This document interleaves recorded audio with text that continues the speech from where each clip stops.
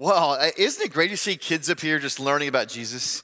And give it up for one more time. It's always great to see kids who want to learn more about God. And thank you to you parents who are believing in your kids' journey and develop. My daughter did it last semester, and it was great to see her grow and build relationships and understand more about who Jesus is. I just want to make sure we welcome everybody. Those of you watching in Dripping Springs, everybody online, we're so glad you're here. If you're in the room, let them hear you, that you're here in the room. Yeah. And if you're at home, we're glad that you're watching. Some of you are traveling. I know a lot of people travel for work and those kind of things. We're glad that you are with us. We are in this series addressing angels and demons, and John led us last week. But I want you to know that before we dive into that this last series we did before this one was about Scripture, was about the Bible, and what is it good for? And is it real and is it relevant? And so we started this thing where you would send in your questions at questions@gatewaychurch.com. And the questions are coming in, and we're starting to map out what that looks like for us, because on November the 28th, we're going to take an entire weekend and we're going to answer some of these questions across all of our campuses. So no matter where you're watching from, where you live, online, around the city, we're going to answer some of these questions, and they're already coming in. And it's fun to see people engage, even with their doubts and their fears and their worries. We want you to send in those questions because they help us understand where we are as a community. So again, last week John covered evil and the three sources of evil, the systems in which we live in, and fallen angels and demons, and human choices, that we make choices at times that lead us towards evil. And today I get to try to tackle the other subject, one that has over 4,000 books on Amazon alone. 4,000 books on this subject. And we're going to spend time talking about it because this subject matter of angels conjures up certain feelings for some people, mostly feel-good feelings, especially maybe you grew up in church and you heard about angels. Maybe you've had experiences with angels. I got to be really honest with you. When I knew this was my week to teach a while back, I actually had to pause because I was like, I've never had an experience with an angel. Other than Angel Velasquez, who was in my 8th grade class. Other than that, and that wasn't a great experience. I'll talk more about that later. But, it's like I haven't had the best or any experience with angels, and yet I understand that there is a world that we're diving into right now. Because when I say angels, it triggers certain things. Those of you who are real big into pop culture, I say angels, and you're thinking Charlie's Angels, if you're old enough to know that show. Some of you are triggered because you were looking for angel stuff during the pandemic and you couldn't find any. Some might think of Cupid and these little, chubby little cherubims who are like trying to help you find love. And we have these images, and in Italian Renaissance, Raffaello Santi he drew this painting that's very famous in the 16th century. And we all have a different vantage point in which we approach angels. I was going to do something really funny, and I thought, I don't think I'm going to do it. I'm going to tell you about it. I was going to wear this little jacket, had slits in it, and I was going to wear it. They sell these backpacks where you just push the button and angel wings pop out. And I thought, I don't want to trigger too many people about this message, so I'm not going to do that. But we all have some thoughts around it. Some are positive, some are negative. And if we're really honest, there's a lot of us watching in the room or online who are like, I could care less if there's angels or not. I haven't given 5 minutes to thinking about it. I really don't care. So instead of spending 30 minutes on a subject that could take you years to understand it, you could go to Bible college for 3 years and not fully dive into everything around the spirit world. What we're going to take our time together is we're going to try to answer 3 questions. Number 1, what is the biblical background or proof of angels? Number 2, what is the purpose of an angel? And then number 3, what does that have to do with me anyway? I don't even know if I believe in angels. And if I do, what does it really matter to me? So number 1, what does the Bible say about angels? First off, you got to know there's over 300 references in Scripture to angels. 300 references. And not one of them is the reference trying to prove that there are angels. They're all very matter of fact. The angel of the Lord showed up. The angel showed up. All of them as though angels are just part of the story. They're a representation of God. They are on call by God to be at work with us. So every reference is the angels just part of the story, weaving themselves in the story of God and humanity. None of them trying to prove them, just they are. Because if you've ever had an experience with an angel or you've met somebody who's had a supernatural experience, you cannot convince them otherwise. Because they felt it. It wasn't just in their mind, their body felt it. There were emotions attached to it. And I can't tell you that I've had an experience with an actual angel, but I can tell you that I've had experiences that I cannot explain. And that's how the Bible just talks about angels. So they're just part of the story. Angels are mentioned in 59 of the 66 books of the Bible. 59 of the 66 books. Angels are created beings like we are. They're created, but they're not bound by time or space. Angels, they play a prominent role in the stories of human interaction. There are times that we see in the Old Testament and New Testament really impactful stories that are about to change history, where angels are sent by God in part of the story. We read in Daniel chapter 10, where he's about to receive something from God, and the angel is delivering it, but the angel is delayed. Why? Because the angel is at war, is in the heavenlies. This word heavenlies is the place between where we are and the earth and what we can see and feel and God. And there's this place we cannot see or feel, but we know it exists. And I know some of us are thinking, this is so archaic. Are you kidding me? Our ancestors who lived thousands of years ago believed in this stuff, and we're talking about it now? Yeah, you want to know why we're talking about it now? Because there's movies coming out almost every other week about the supernatural. There's an intrigue because the way God wired us, how we're wired inside in our soul, understands there has to be more. And we've all at some point asked the question, there has to be more. And usually we're talking about our jobs. There has to be more than my job. Or there has to be more for my relationships. There has to be more for parenting. There has to be more. There has to be more. But that longing, that void, that more is this place that God created and you called your soul. And your soul cries out for things. And as it begins to cry out and you want more, there is more. I don't know if I've ever shared this story or haven't shared it much publicly, but when I came to Christ, I didn't see an angel, but it was a very supernatural experience. And you got to remember, I was 19 years old. I grew up in church. I did not believe in God. I believed in my parents. They were really good people. They lived out everything they preached. They were pillars in our community, but I didn't believe in God. It was just all hokey to me. And I grew up in a Pentecostal church, which is like people all over the place. People are dancing. People are speaking in words I don't even understand. They're doing all this stuff, and I'm like, this is weird. And I was the one on drugs. They were weird. I'm a sophomore in college, and I've already been to rehab several times. Nothing's working. And I start feeling like there's got to be more. There's got to be more. 19 years old, and I'm in my room by myself. Nobody's there. And I think God knew what he was doing. I was by myself, and I'm sitting on my bed.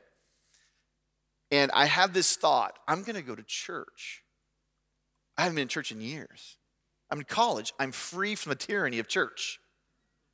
I'm free from the tyranny of my parents saying, you're going to go to hell. And I remember one day looking at mom saying, I know, I'm already living in it. And my mom began to cry, and I said, Mom, listen, if you want an answer from me, you just have to know if there's a heaven and hell, I guess I'm going to hell. I didn't want to hear about it anymore. So I didn't go to church whenever I was free from that expectation. And I had this thought one day, I need to go to church. Why? I have no idea. And I'm sitting on my bed, and I'm about to get up to go to church. And I get up from my bed, and I fall to the ground. Well, this is weird. I'm 19 years old. I haven't had any major injuries. What's going on? And I remembered when I played basketball my junior year, I had an injury on the court, and it hurt my back a little bit. So I was like, oh, man. When I fell on the ground, I laid there for 3 hours. Could not move, and I was really scared. And I don't know how to explain it. And I wish I could. I wish there was a science behind it, but I remember hearing this voice say, it's time. And I'm like, I don't think I'm on anything right now. but I knew in my soul what it meant. My brain didn't understand what that meant, but in my soul, I knew it meant God was chasing after me and wanted me and desired me. I remember laying on the floor and I couldn't move and I just began to cry. And I laid there for another hour because I'm that hard-headed. And God was like, I just want your heart. And after another hour of laying there, I said, I need Jesus. I don't know why I said it. It didn't make sense in the trajectory of my life and where it was going. And I was able to get up and I started going to church. And I was like, nobody's going to want me. I'm strung out. I'm doing all sorts of crazy things. Nobody's going to accept me. And some church took me in, a church site Gateway. And I can't tell you about that experience and what that means and if that was an angel who put me down on the floor and held me. I wish I could tell you a story like that. I wish I could tell you there was like all these wings that popped out and he pushed me to the floor and said, thus saith the Lord. That would have been really cool. Except that's not how it happened. God has a way of getting a hold of us and showing up in what we think is our story. And that's what we read in Scripture, is these angels show up and people think is their story and brings the story back to it's God's story, and we're a player in the story. Then you have the New Testament, Zechariah and Mary. The angel interrupts their story and tells them both separately that they're going to have children. One's going to be the father of John the Baptist, and one's going to be the Mary, the mother of Jesus. And it's amazing to see what happens, because every time an angel interrupts, they usually say, and do not be afraid. And initially you think, of course, there's an angel and a bright light and wings or whatever they look like. And of course they're saying, don't be afraid of the light. But I think what they're really trying to say is don't be afraid, because God's about to speak to you and ask something from you. And that's where we see angels begin to show up in Scripture. And a lot of times people will then ask me, what does Jesus say about a particular subject? So we're going to dive in really quick. What does Jesus say about angels? Matthew 22, verse 30 says this: at the resurrection, people will neither marry nor be given in marriage. They will be like the angels in heaven. Again, just talking about angels like they're just part of what we do. And then he says in Luke 15:10, in the same way I tell you, there is rejoicing in the presence of the angels of God over one sinner who repents. Do you know you and I are the sinners? I know you may not like that language, but it is what it is. That experience in my room, I was the sinner. And when I repented and said, I need Jesus, and what I'm doing isn't working, there was rejoicing in heaven. And there was rejoicing even though I was experiencing pain. Emotional pain, spiritual pain, physical pain. There was rejoicing because my soul was connecting to God. Angels are not omniscient. They're spiritual beings, but they're not omniscient. They don't know everything, because in Matthew 24:36, here's what Jesus says. And about that day or hour, the day or hour is the day that Jesus will return to the earth, which is another subject for another day, okay? The day that Jesus will return, no one knows, not even the angels in heaven, nor the Son, but only the Father. They don't know everything. They know what God tells them to do. And then here we go. Jesus talks about when he's about to be arrested in Gethsemane. He's about to be taken to the cross. He can conjure up legions of angels, about 72,000 angels, if he wanted to deliver him. Matthew 26:53. Do you think I cannot call on my Father, and he will at once put at my disposal more than 12 legions of angels? So here you have Jesus over and over. Matthew 25:31. When the Son of Man comes in his glory and all the angels with him, he will sit on his glorious throne. Jesus himself is talking about angels as a very matter-of-fact thing, that they are an expression of heaven. They're an expression of who God is. Matthew 13, verse 41 and 49 says this: the Son of Man will send out his angels, and they will weed out his kingdom everything that causes sin and allow things to be evil. Verse 49, this is how it will be at the end of the age. The angels will come and separate the wicked from the righteous. Angels know the difference between right and wrong. And so they try to guide us and help us and be proclaimers of goodness. And that leads us to number 2. What is the purpose of an angel in the Bible? I mean, if there are angels, what is the purpose of an angel? I already said it. The first thing is they're messengers. They declare and promote God's will on earth. They declare and promote God's will on earth. I mean, Christmas is around the corner, and he'll sing songs about angels proclaiming the coming of Jesus. They're messengers. They hear God's intent. They know God's intent. They know God's heart, and they proclaim all they know God's intent to be. I know for some of us, we're just having an out-of-body experience. We're like, I just came to church for the first time, or I'm just trying to learn, and here we are talking about these things that are weird. And I know. We want to acknowledge that sometimes this can be weird, but yet it's not really that weird if we think about it, because I said it already, there's something in us that desires to understand what is really taking place. The second thing is they guide and they minister to us. They care for us on earth. And I said this phrase a little earlier, and I want to say it again. Our repentance, our sin, the things that we go through that seem so terrible to us, when they guide us and bring us back to understanding who God is and who Jesus is, there's a joy that comes from the angels. They're like spiritual cheerleaders.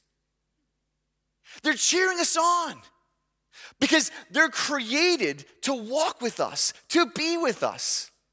And even though most of us have never seen one, most of us have never experienced an angel, we have to know that God loves you so much that he created an atmosphere, a world, a galaxy where everything is pointing to you and I knowing the goodness of who God is, that we would have people in our lives and angels in the spiritual realm to guide us to understand who God is. And not just spiritual cheerleaders who just like cheer you on and they love you and they have big wings and it's just all fluffy and nice.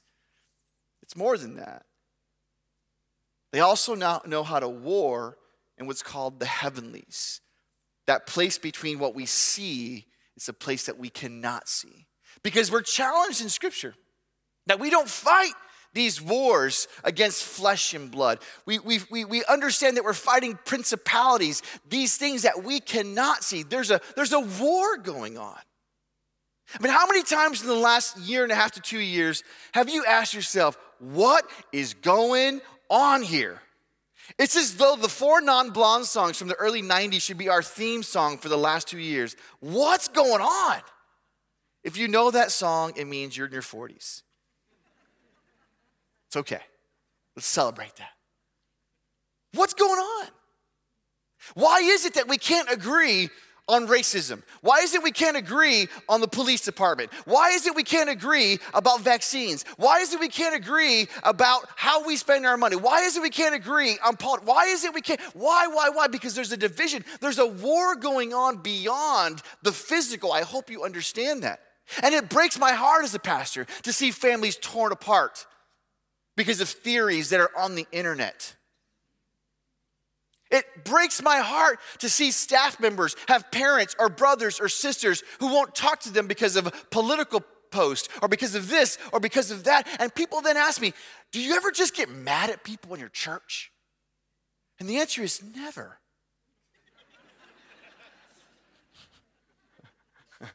Rarely. Sometimes. But really, you know what? The truth is, when we sit down and talk about what's going on in culture and what's going on in our church and what's going on in our city, in our world, you know what I get most mad at?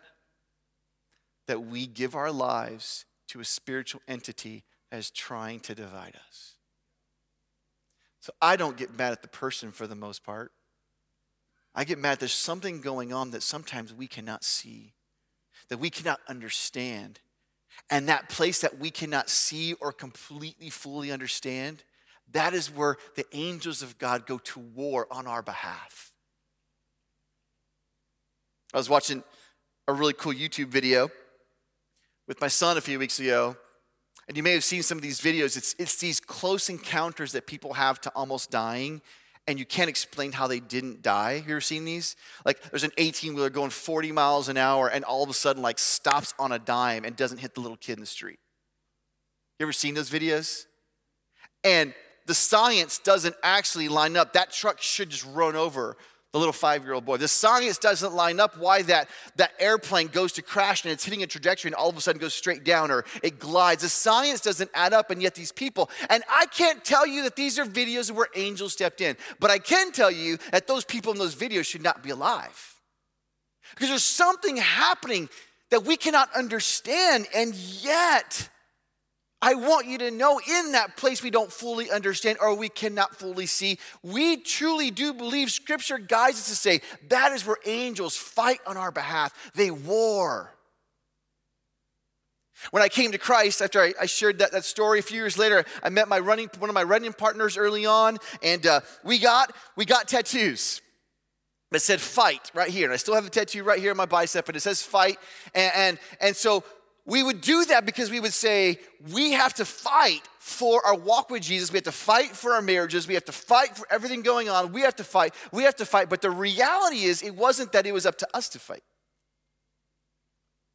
Because the reality is, in my own strength, in my own understanding, in my own wisdom, in my own knowing, in my own education, in my own, I am an addict.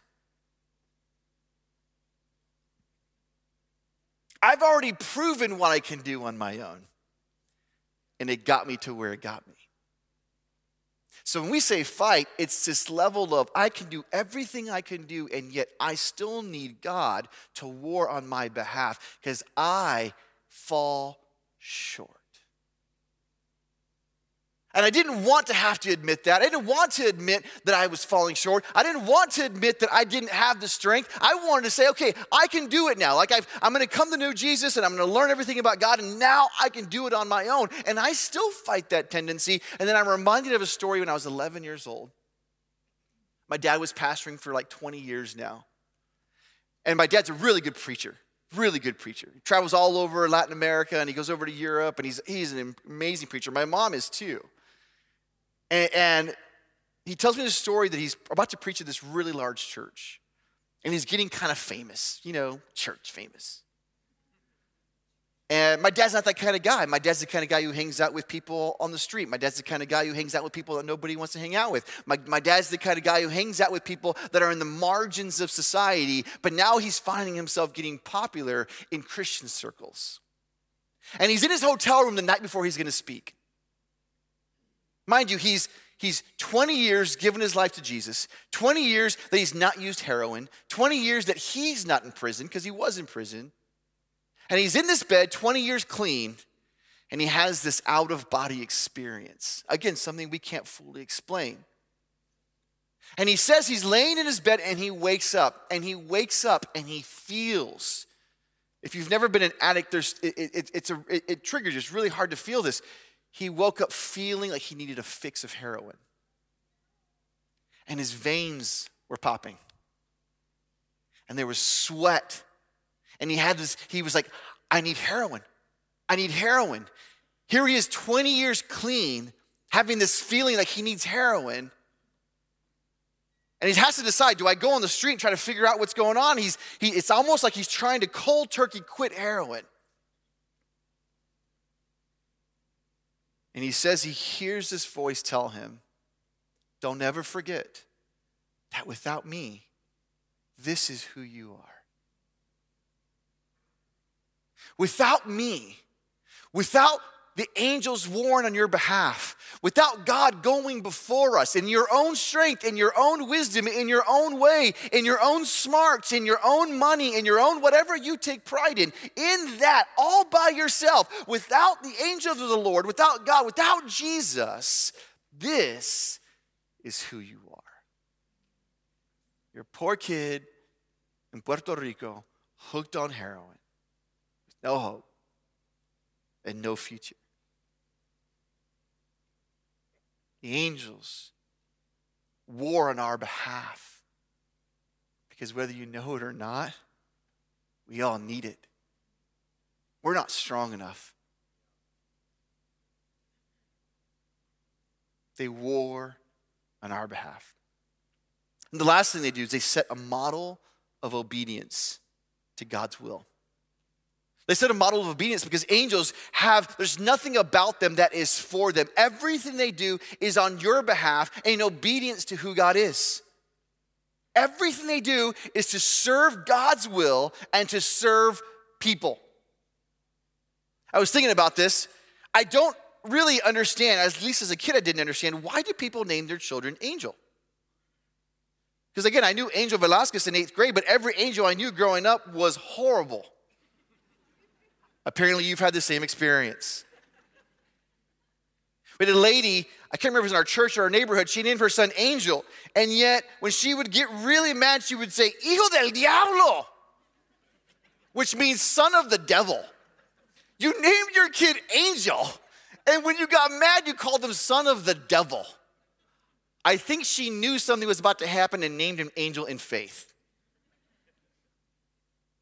But there's something about this idea of angels that does cause us to want to be better, that angels are better than us. They are. They're above us. They're one step above us. But the reason why we celebrate this idea of angels on our behalf is because they really do submit to the will of God and exist to serve the needs of others. What better example should we have? That we would be willing to obey the will of God, to not think of ourselves first, and to exist to serve others. Matthew 6:10 says this, God, your kingdom come, and your will be done on earth as it is in heaven, or the heavens. Do you know you are called to bring God's will to the earth? That you and I are called to take God's heart and God's vision for humanity and to take it beyond this earthly realm and to make it happen here on earth? Do you know that you can be the answer to someone's prayer? Do you know that when your neighbor is in need, or your neighbor needs food, or your neighbor needs something, that God has specifically placed you there? And if we can stop thinking of ourselves first and make a difference in others, we're walking in the same example of the reasons why the angels exist, to obey and hear the will of God and to make a difference and serve us in humanity. That doesn't make you an angel, but it does allow us to understand there's a greater standard in which we're supposed to live. The third question is this: what does that really have to do with me?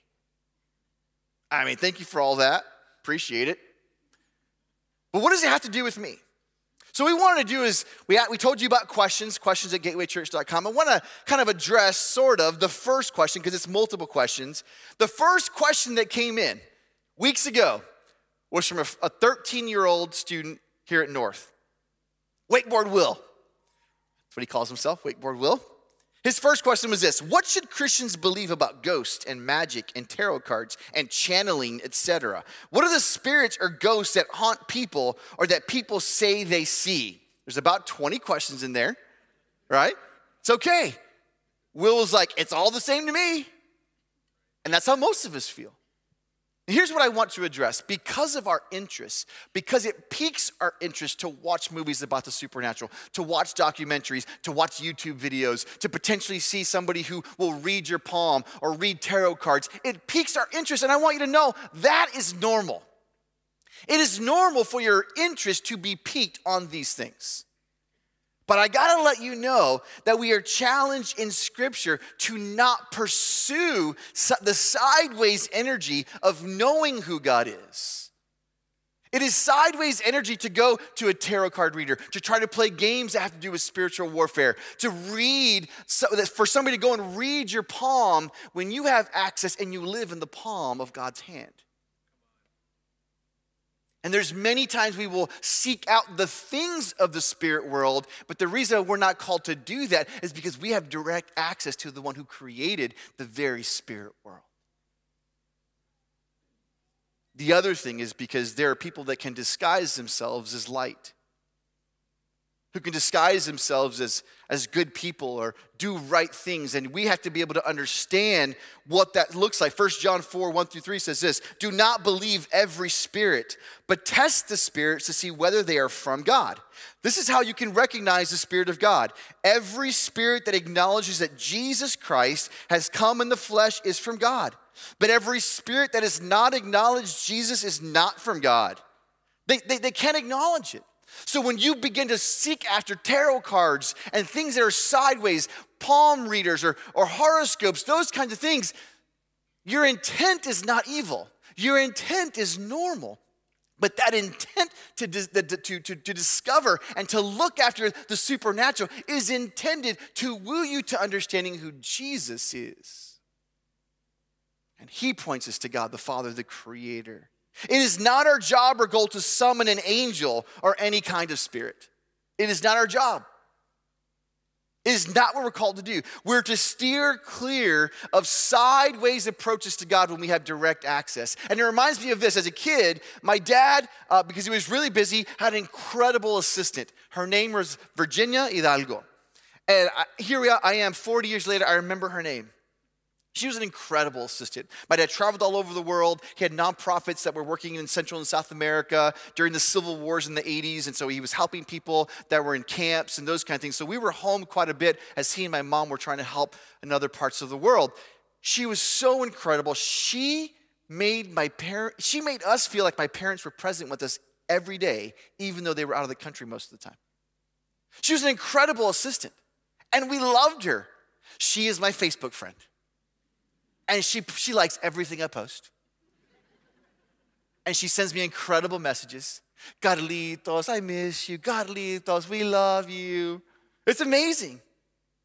But can you imagine that because Virginia was the one I interacted with, if I gave all of my affection and all of my love to my dad's assistant when she was coming on behalf of my father? She did such a good job that it kept us connected during those years. And she did such a good job that we honor her and love her for the role that she played. But her intent was not for us to love her. Her intent was for us to love our parents. And that's what angels do. They come alongside for us to know God. Because when we know God and we understand the work of Jesus and what Jesus did on the cross for us, that is all we need. 1 Timothy 2:5 says, for there is one God and one mediator between God and mankind, the man, Christ Jesus. Hebrew 4:16, let us then approach God's throne of grace with confidence so that may we receive mercy and find grace to help us in our time of need. You have access to God the Creator. You don't need to go with so-and-so down the street who has a little shop that can read your palm. You don't need to go online and try to figure out what your future looks like. I can tell you what your future looks like. Your future looks like hope and joy in Jesus Christ. And in that, he points you back to God the Father. And you will receive a love and acceptance and a future that you could never have, that so-and-so down the street with the crystal ball cannot bring. And it won't cost you $200 an hour. We have access to who God is. Hebrews 1:14 says this, God sends his angels to minister, to love, to empower, to encourage, to challenge us. You know, that's why John and I are called ministers. We're not here just to make you feel good. We're not here just to support you. We're here to also challenge and point you back to God the Father, to minister to us as those who will inherit salvation. Do you know that? Do you know that God's intent and purposes for all of this whole thing, this whole atmosphere that's created, do you know it's all created so that you and I and your children and your friends, we can all have access to the Creator of the universe? God did all of this because his infinite love for you and for me. And I know it can be difficult, because there's situations and circumstances and things we don't understand. But I can tell you this, as a father and as a parent, and you, those of you who do have children or grandchildren, our job is to create an atmosphere in which our kids can grow, an atmosphere where we can have relationship. And we can't make our kids love us. Wouldn't that be nice? We can't make our kids obey. Wouldn't that be amazing? but we can control the atmosphere in which we support them, the atmosphere in which we see them, the atmosphere in which we chase them. And so every time my son, who is almost 6'3", 240 pounds, says, "Dad, can I jump in the bed with you and Mom?" I say yes. Because at some point he may not want to do that. All I can do is create an atmosphere. And do you know that's what God did for you and I? He creates an atmosphere, one that we can see and one that we cannot see. And yet it is all so that you and I can have access and enjoyment to who Jesus Christ, who brings us in a right relationship with God the Father. What does angels have to do with all of that? They guide us. They steer us. They minister to us. They war on our behalf. They give us an example because we are called to be a part of the family of God. I have one more quote we're going to read. We're going to do one more thing.